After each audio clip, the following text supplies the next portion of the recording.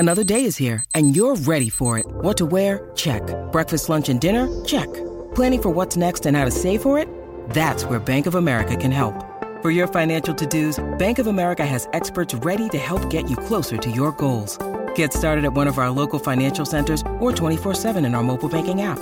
Find a location near you at bankofamerica.com/talktous. What would you like the power to do? Mobile banking requires downloading the app and is only available for select devices. Message and data rates may apply. Bank of America N.A., member FDIC. Welcome to Know Your Options, the Measured Risk Podcast. The ultimate guide to navigating the volatile nature of the markets while managing risk purposefully. Join us as we challenge the theory behind traditional asset allocation and dive into the mathematics of investing. Whether you are a seasoned investor or just starting out, this podcast offers valuable insights and practical advice to help you make informed decisions and manage your money wisely. So grab a cup of coffee, sit back, and let's dive into the world of calculated risks together. All right, well, welcome everybody. My name is Larry Kriesmer. I'm here with my business partner, Bernard Zarofsky. We're on the Know Your Options podcast, and we're here today with Benayak Gorman. He's with BMSS Wesson Wealth Management. That's out of Alabama. And we're going to learn more about Benayak. And I'm particularly interested in this interview because Benayak is a relatively new advisor to the business, and it's going to be great to get a little fresh impression on what his view is for the industry. So welcome, Benayak. Welcome to the show. Glad to be here. Yeah. Let me start with that question. Because I started also very young in the business and got my sort of some certificate degrees. Like I understand you're a CFP, which is awesome. But I started a little bit with the sort of, maybe not credibility, but just wisdom versus knowledge. I knew I was smarter than the person I was attempting to help, but they weren't quite clear because I was such a fresh-faced young kid. So talk to us about how you've handled that or what your experience has been being a relatively young advisor, maybe the background of how you got into the business. Mm-hmm. Yeah, so I'll start off kind of how I got into the industry, and then I'll kind of answer the wisdom and experience question, because I think that's a pretty crucial question that young advisors need to ask themselves because they're going to be asked that by the clients. So I grew up in Kansas. I went to Kansas State, go Cats, and I started off as a hospitality management major because I wanted to be serving people. I love connection. I love making connections with people. So I'm like, service industry, great, hospitality. We love it. And I did it. I took an introduction to hospitality management class, and they said, you're going to work holidays. You're going to work long hours. You're not going to get paid a lot to do it. And I said, the value here is not really what I'm seeing.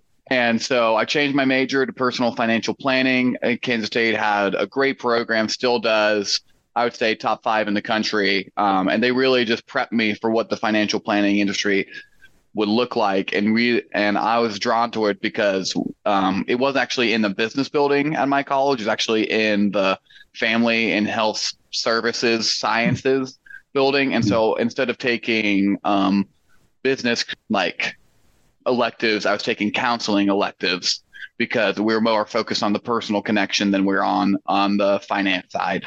And so that was really interesting. So that's how I got into the industry. Then I got connected with a firm in Alabama, moved down here to work with them. And now I sit across from clients and try to convince them to give me money. And I think as a 26-year-old, I've only been in the industry for 4 years.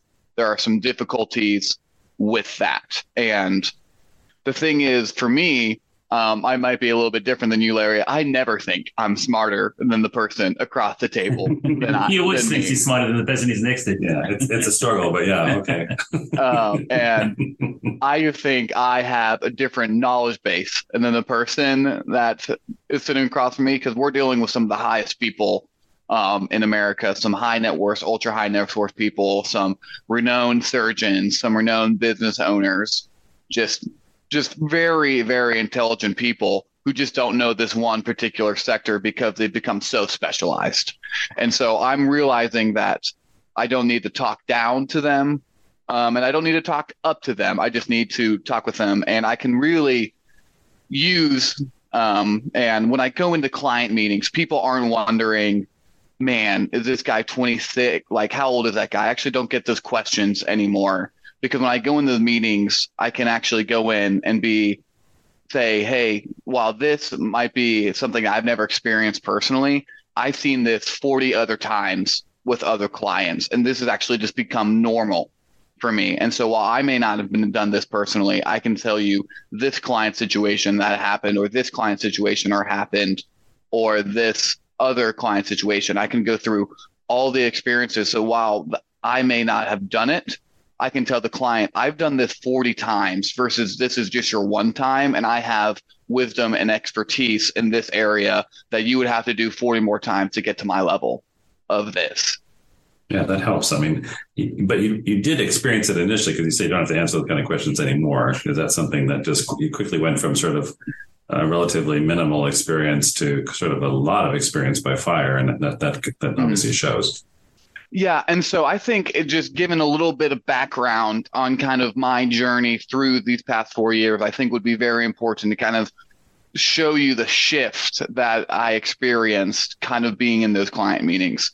So when I first came on, I was as a client service associate. And then when I I did all the paperwork, I sat in all the client meetings, I was with my boss for almost every single client meeting, taking notes of making sure all the follow-ups needed to be done.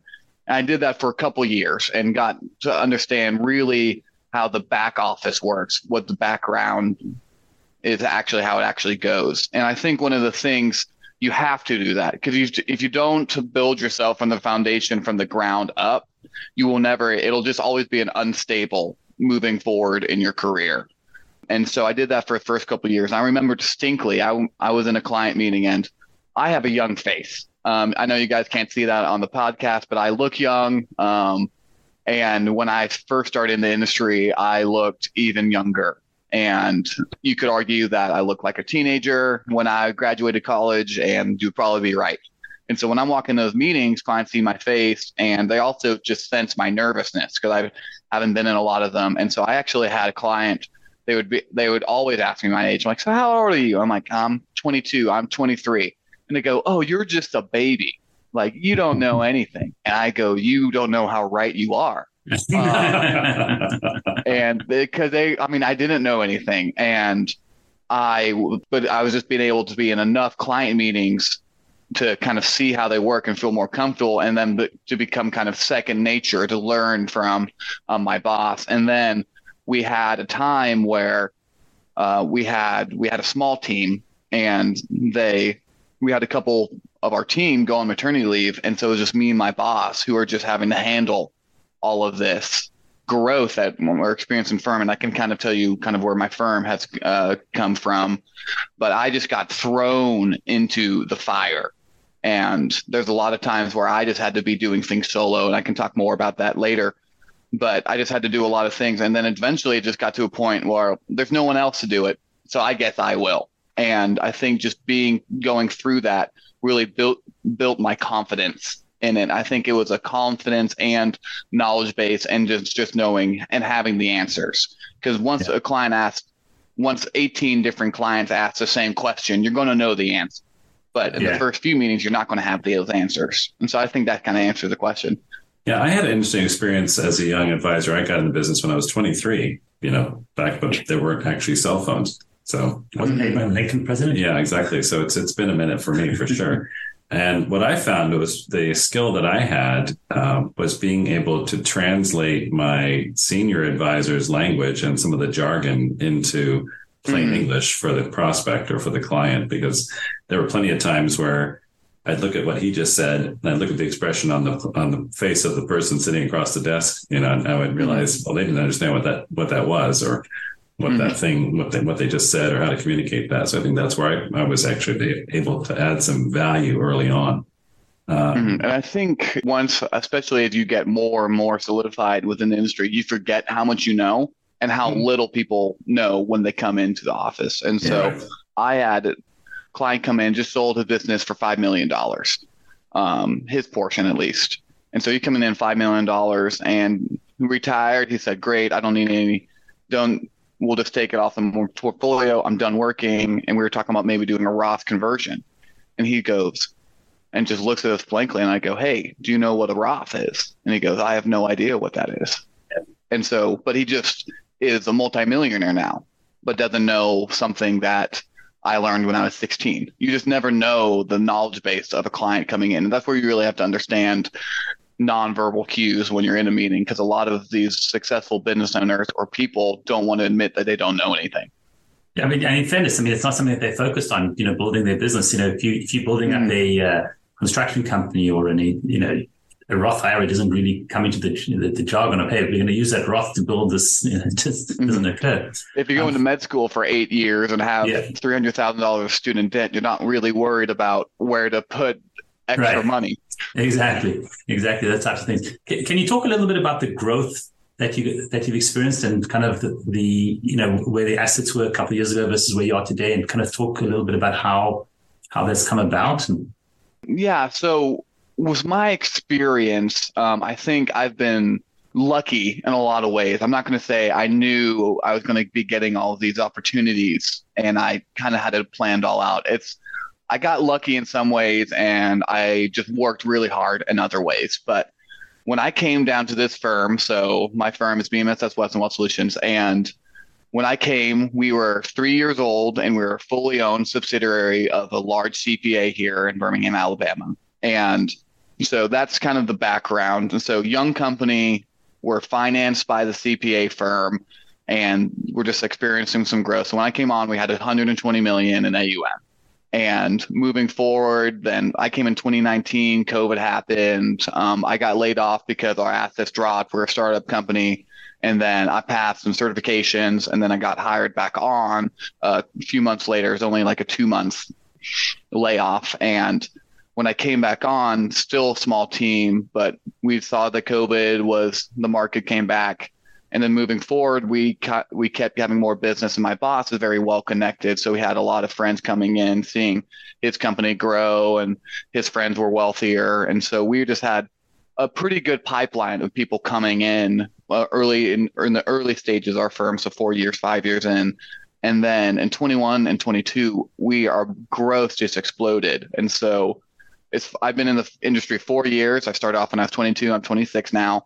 And when I came on, we're 120 million, and now we're at 460 million, and we're on track to end the year at 500 million. So almost 4x growth over a 4-year period. So we've doubled our assets every single year since I started. Do you attribute any of that to your youthful look? Yes, I actually attribute all the growth of my company to myself, and I take most of the credit for it. Okay. No, I would not attribute it to my youthful look. I think in spite of my youthful look, we've grown. And I think one of the things, so I started up with startup company, so I had to do a lot of things because there's just no one else to do them.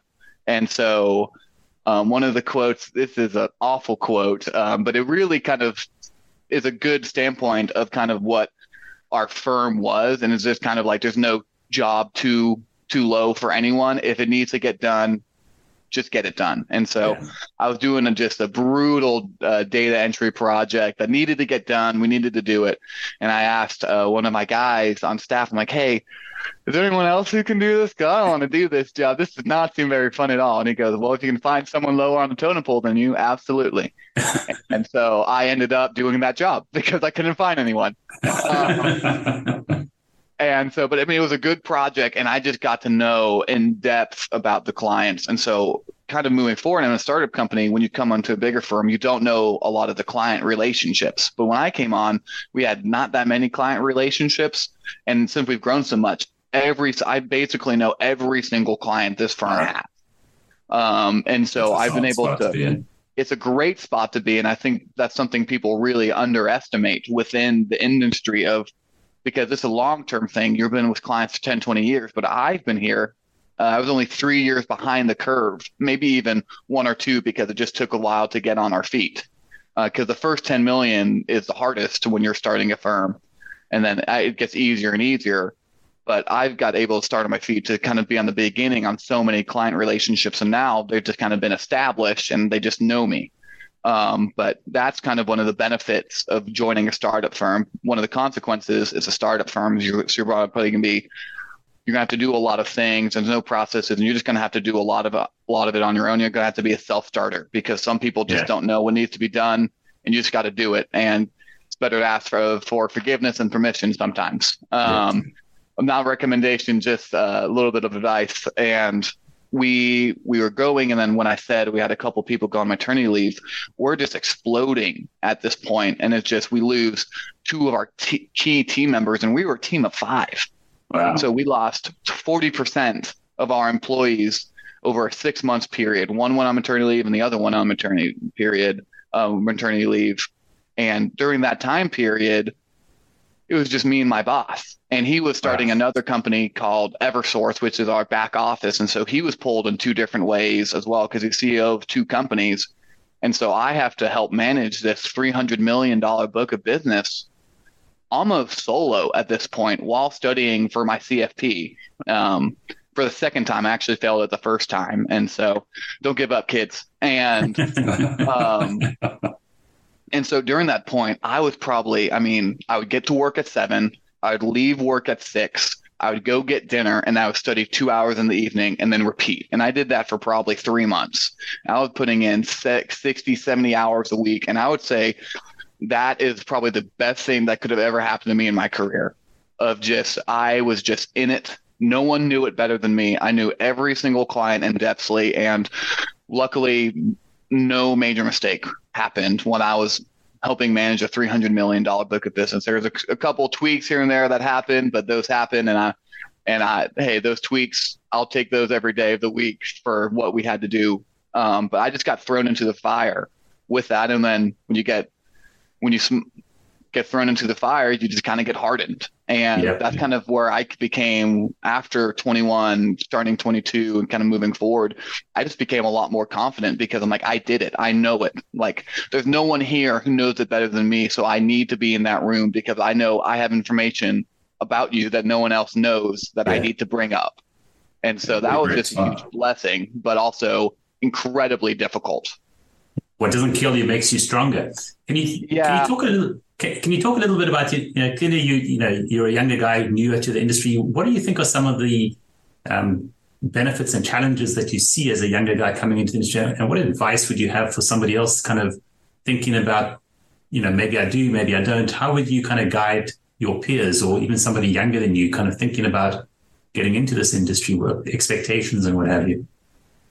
So I have a few friends within the industry as well. And so this is one of the industries where there's not really a set in stone way to do it. So let's say you want to become a doctor. What do? You go to college, then you go to med school, then you get selected to go to residency, and then you go to another hospital afterwards. It's just all planned out over like a 10-year period. And the financial planning industry is very different.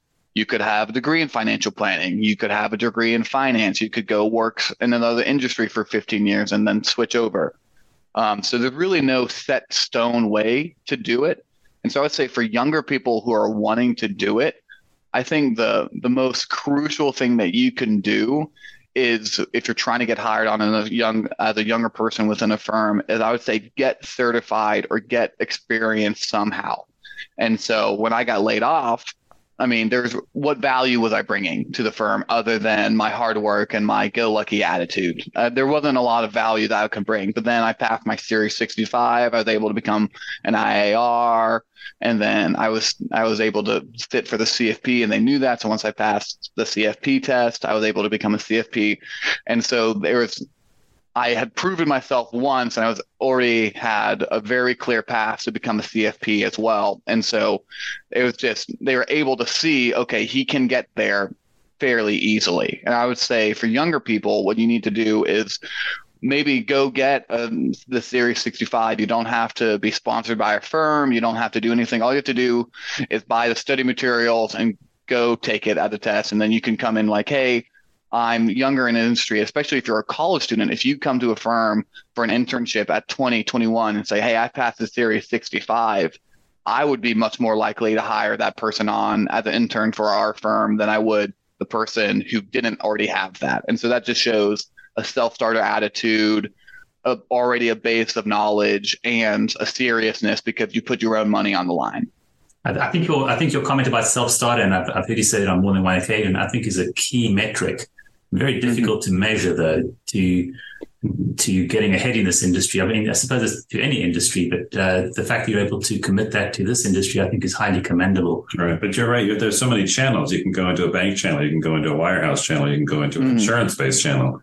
Independent RIA space is kind of growing a lot right now, and that's getting a lot of traction, and it's kind of where the industry is headed. But it is challenging because the majority, I think, of young people or new people that come into this business are given literally lowercase opportunity. That's all they're given. And it's really difficult to generate a client base starting from scratch, as you've said. And I would say kind of on that point, while you could just graduate and go out of college and try to build your own book of business, that's a disservice to your clients and a disservice to yourself. Because when I came out of college, I came out with financial planning degree. I started and I thought, you know what? I went to a good school. I have a degree in this, and then I got to work. I'm like, oh man, I know so much. Day one, and then day three happened, and I started to realize every single day more and more that I know less and less. And I would say I know less now than I would have said 4 years ago, because you really just don't know what you don't know. Yeah. And so it's important to kind of like try to go learn underneath someone, especially when you're starting off in the industry, because so many firms say, hey, go sell insurance to your friends and family. Well, do they need insurance? Maybe that's the first question, but if that's how you're getting paid and that's your livelihood, you're going to go do it. And you're not going to know anything other than that. And so I just think getting set in a firm foundation for a couple of years is just so incredibly important, and will pay so many ever increasing dividends every year you work past that. Who are some of your mentors, having come up thus far? I mean, do you have anybody you view as a key mentor on the investment side, somebody you look up to and go, wow, I really want to try and emulate that type of style, anything like that? Yeah, so I think that's a really interesting question, especially within the financial planning industry, because there are so many sectors that you can focus on. You can become, and I kind of feel like a professional middleman at sometimes of just providing, hey, this is the best person here, here, here, and here. And so, but I have multiple mentors. I actually, one of the more interesting ones is I actually have a mentor who is a financial planner, but really his skill set is he's just a likable guy. He's just friendly, funny, just an incredible networker. And I sat down with him. I said, Caleb, hey man, would you just be willing to teach me how to talk to people better, to relate to people better, to tell stories better? And so really we meet monthly, and I'll just come with a list of questions, and it's become more a personal relationship. I'm friends with his family now. He has young kids, so I'll go over to dinner for them. And so it's become a really just great relationship that I incredibly value. But on the front end, I would just go with him and be like, hey, I have these stories. Can we refine them together? And we would refine stories. And then I have another guy who's a CFA who I'm like, hey, really, what does an investment policy statement look like? How do I do portfolio management? What is the risk factors of these alternatives that we're doing? I need to understand it better so I can explain to client, what is this fact sheet symbolizing? What does the subscription paperwork look like? And then my boss, who's been in industry for 35 years, I wouldn't call that an official mentorship, but I just get to see how he handles so many different areas of finance and how he treats clients. And so really I have a formal mentorship, I have an informal mentorship, and then I just have experience all around me that I can learn from. So osmosis can take place without even having to try. That's great. It's funny because Warren Buffett speaks about doing the Dale Carnegie course as being like a turning point in his career. And just being able to communicate better. And, your point about having this one mentor who just, is making you a better communicator, it's clearly working. So keep up the good work. You mentioned a little bit about, you have a CFA you work with, about the investments you suggest. So we have a CFA on the Eversource side, our investment back office. I'm a CFP. And I understand, but you said that one of your mentors is a CFA, where you were seeking guidance on how to better communicate alternatives. It kind of leads into a question: what does like a general kind of recommendation look like for you guys when when you're sitting with a prospect and you want to land their business? What kind of assets are you proposing, and what does that asset allocation modeling in general look like, without giving specific advice or anything like that? So I would say what it looks like for us is, first off, we don't past results are not guarantees of future returns. So I'll just set that. Nothing I'm saying is investment advice, and don't report me to the SEC. So I would say for clients' first meeting, we actually don't talk about investment allocation at all. We're saying if we're a good fit, they're a good fit for us, we're a good fit for them, and just getting to know them and their family and their financial sheets and their balance sheet. And so, but in the second meeting, that's when we usually talk about allocation. And so we really have three main things we use. We have equities, we have fixed income, and we have alternative investments or private assets. And so those are the three sectors. And we can do some SMA, separately managed accounts, or direct indexing as well. But we only use asset managers. We don't do any of that internally. We outsource all that, but we do a lot of due diligence on the asset managers themselves and the private alternatives, those funds themselves as well. And then do you have any kind of data you could point to in terms of like how effective it is to bring those alternative assets into the picture? Or do you how do you present that to a client? How do you make that case? Yeah. So we just guess all the time. We just say, hey, we think this will work. What we do, it provides a clients a lot of confidence when you say, hey, maybe it'll work. They love to hear that from their financial advisor. So JP Morgan, I think within the alternative side, it's become a lot more common as I think as technology has evolved. But if you put, let's say you have an 80-20 portfolio and you put 30% alternatives in that, the 80-20 portfolio, it's going to have around a 12.5% volatility and a 9.5% return. You take away 30% of the equities and put those in the private alts. So you have what we would call a 50, 20, 30, 50% equities, 20% fixed income, 30% alts. You would increase your return by about 1% and lower your volatility by around 3% because you're just adding a different asset class into it. But one of the risk factors there is then the liquidity risk, and really where you're getting that additional return is by giving up liquidity. But that's why we have 70% in the public side, which is a little more liquid, and then you have 30% alternative side, which is less liquid as well. And for clients, we usually don't recommend over 20 to 30% in alternatives unless you get above the $10 million liquid net worth. Right. Because the need for liquidity tends to be reduced by the size of the assets, I suppose. Yeah. And so if you can see the trend within the family office industry have been a kind of a lot more private alternatives because first off, they want more control, but second off, they don't need the liquidity. And so they have the time horizons are very drastically different than for your average Joe. Yeah, actually, just backing up a little bit, can you talk a little bit about the process? I mean, you touched on it ever so briefly about your first meeting with a client. You don't really talk about asset management. Can you just talk a little bit about, who are some of your target clients, and then how your process works? I mean, are you working with like newly created wealth? And where are these referrals coming from and things like that? So I think that's the challenge and the question that everyone needs to ask themselves, like, where are we getting clients and who our clients are? And so we're getting our clients from two direct pipelines.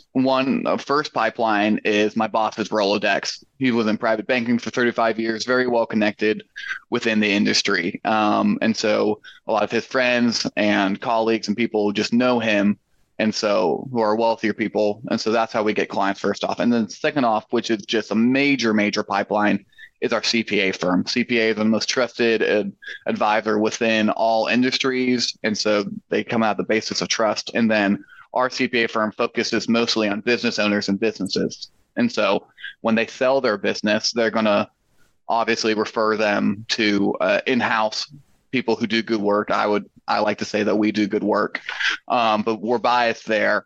And so that's where our majority of our growth has come from. So I think we got started off early with my boss's Rolodex, and now the CPA pipeline has really opened up, and it's kind of been a more flow. So we actually haven't had a prospect at all in my time here, because we've just been trying to maintain. We've actually had to turn people down because we just couldn't handle it as much, and we're getting to a point where we have hired on more people, but. Yeah. And how has that process been? I mean, the hiring process, as we're sort of coming out of COVID and unemployment, it's at like all-time lows. You finding that are you involved in that, or is that the role for your president? Is he taking care of recruiting? So we have basically a chief of staff now. That wasn't the case 4 years ago, but again, when you grow by 4x, you have to manage that growth a little bit. So I will meet with new interviewees. Sometimes it just depends, but that's usually handled by my boss and chief of staff. But again, when you work for a firm as small as ours, hiring one person is fairly easy, versus if you're at a bigger corporate company, especially if you're we're not hiring people who we need 25 years experience. We're just hiring another associate as like I've improved my career and things on that nature. And so we've not found it difficult to hire. What we have found that it is difficult to find talent within the financial planning industry because a lot of it is just so intrinsic. Every person has to have the technical expertise, but that's kind of just, hey, do you want to get in the door? You have to have that expertise versus are you actually good at your job? And I would say the financial planning industry is so broad and there's so many different terms for financial planner that it's really hard to differentiate one from another if you don't know anything unless you've been within the industry for a while. Talk about, you've only, again, relatively new to this business, but is there something that you find frustrating or that you've bumped into that you'd really like to solve or change or have an impact on in the industry or in the process of working as a financial advisor? Is a difficult question because every industry you're going to have to change things. Like in the field of medicine, I would love for people to stop getting sick, but then the whole medicine industry goes away because if you have no sick people, you don't need to have doctors. I kind of have the same inclination of financial planning. I wish everyone was just more educated on financial planning and understood those concepts better, but then I wouldn't have a job. And so I think that's one of the frustrations is there's so many ways that you can make an impact on your wealth for that. And the biggest issue that we have is just educating our clients. I'll give you a good example of like a challenge that we had. So COVID 2020, we had a client, a few $1 million with us. Great. COVID hits. Market's going down. And then I think like a few days before the all-time low, a client just calls us and he's been calling us and says, I cannot handle this anymore. I'm losing all this money. And I can't handle the volatility. I need out. And just terrified. And we say, hey, we invest for the long-term time horizon. Everything's going down. It's not just specific to portfolio, just giving him all the reasoning why he shouldn't sell, just kind of hold the course. It's been 2 weeks. Just don't look at it. Just turn off your computer, go on vacation, do whatever you need to do. And he said, no, this is my money. I'm selling. And we say, hey, this is your money. You can do what you want with it. So we sold off. He sold near the low point and then the market recovered. He never invested in cash. And now I think he's lost over $2 million of returns because he's never reinvested since because he's always thinking the market's going to crash even more. And I think that's just one of the frustrating things. You can only teach someone so much or educate someone so much. But again, that's where the psychology of financial planning is. That's kind of where the math and art of financial planning kind of coincide. And I would just wish people would trust us a little more, but also try to educate themselves a little more than reacting with fear. And that's just in that one particular scenario. But I think the biggest issue that we have is just educating our clients. And when you understand something, you feel more confident in it. Do you think that in a situation like that, if you could have been forthright and tell the client that all the losses he's incurred or all the losses he's going to incur would have brought him some peace of mind? Or do you think that he was out of there no matter what? I don't think there's anything we could have done. I think it really shows that he's never reinvested that the volatility of the market, really, he just couldn't handle it. And he was just looking at it way too much. Well, that's sort of Occam's razor, where you just have such a difficult time. Once you decide to exit your investment strategy, then you're on the razor's edge of when to get back in, particularly if you've chosen near the bottom. It's one thing if you get out and losses continue to happen, then the client can feel justified in making that decision. Yeah. But then it's really difficult to try and get back in. So and that is frustrating. I have to agree. It's really difficult. That's one of the challenging things. That and trying to get on the front end of just financial education in America is so unbearably weak that it's, pathetic that people can graduate from high school and not have a basic understanding of even how to try and accomplish retirement planning. So I congratulate you on taking this path and getting on the front of this. I think you've got a fantastic future ahead of you, Vinay, because it's just, you've connected with a great firm, a great pipeline of prospects and businesses. And it just seems like you're going to be, a force of nature in this process. Yeah, it's been very refreshing, I have to admit, to speak with somebody who's younger and is so passionate about this industry, and it's, kudos. But before we wrap up our talk today, is there anything that you would have liked us to ask that maybe you didn't, or have another comment before we wrap up? Yeah, I was thinking one of the questions I would have ask myself was how do I do it? And I think that's a great question. No, that's not it at all. There's so much I don't. Is there a bottle, some kind of juice or something? Yeah, something we no. Right.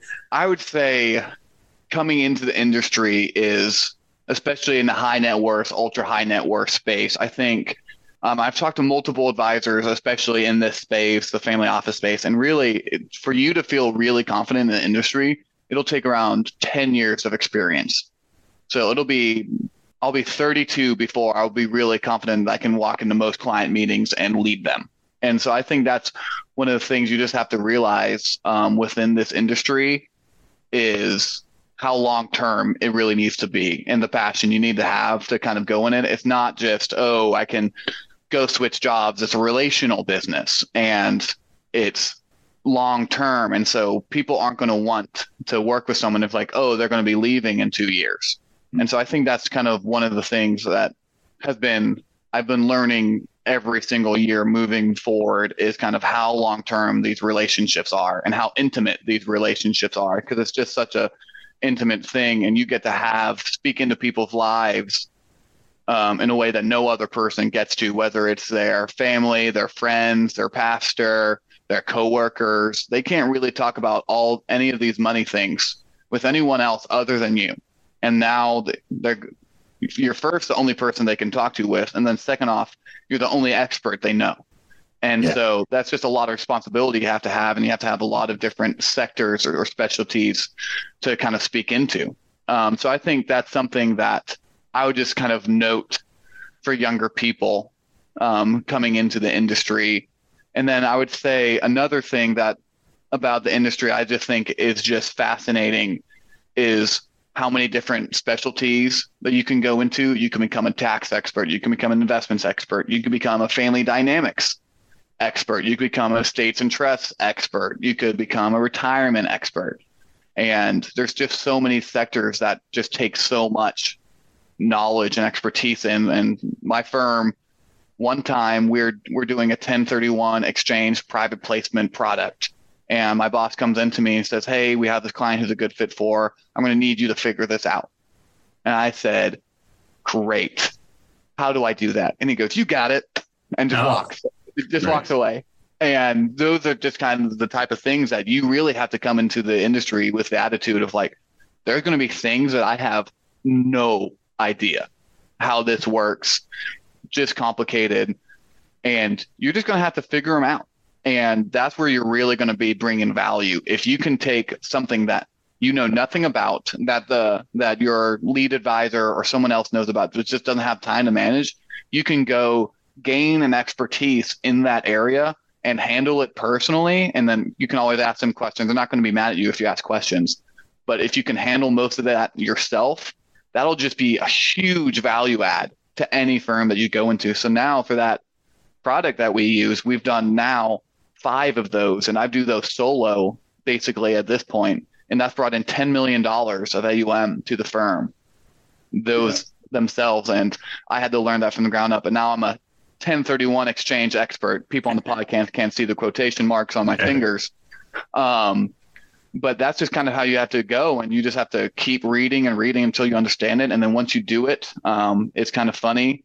Through the private asset manager that we use, I become a test case on some of the things you shouldn't do on the front end for those people. And you're going to make mistakes and just really, I had the model fail small, fail often. And so if you fail small and you fail often, you're going to be recovering from those mistakes often. And so you're going to be kind of seeing, what do I not need to do here? What do I not need to do here? And if you fail small, it's not very significant. So you can avoid those big major mistakes later on. Yeah. I mean, I mentioned I started young too. My favorite was, I don't know, but I'll find out. Mm-hmm. That's a and clients are totally okay with that. Yeah, exactly. Because they don't know either, but you're saving them the effort of finding that out. Correct. That's correct. Yeah. You just can't say that too many times. Benai, thank you so much. Benai Gorman, CFP with BMSS Wesson Wealth Management. And it's been just a pleasure to talk to you. And you're a credit to the young folks coming into our industry. And I hope there are hundreds and thousands more like you out there that are coming into the business to replace the guys like us who are getting a little bit gray. And Well, speak for yourself. Okay. Guys like me are getting a little bit gray and ready to look at the next generation. So really appreciate it. Thanks so much. Thank you very much. No problem. Thank you, guys. This interview also may contain statements that constitute endorsements of measured risk portfolios, also known as MRP. Please note that any such statements are not made by clients of MRP, but by representatives of other investment advisory firms that work with MRP.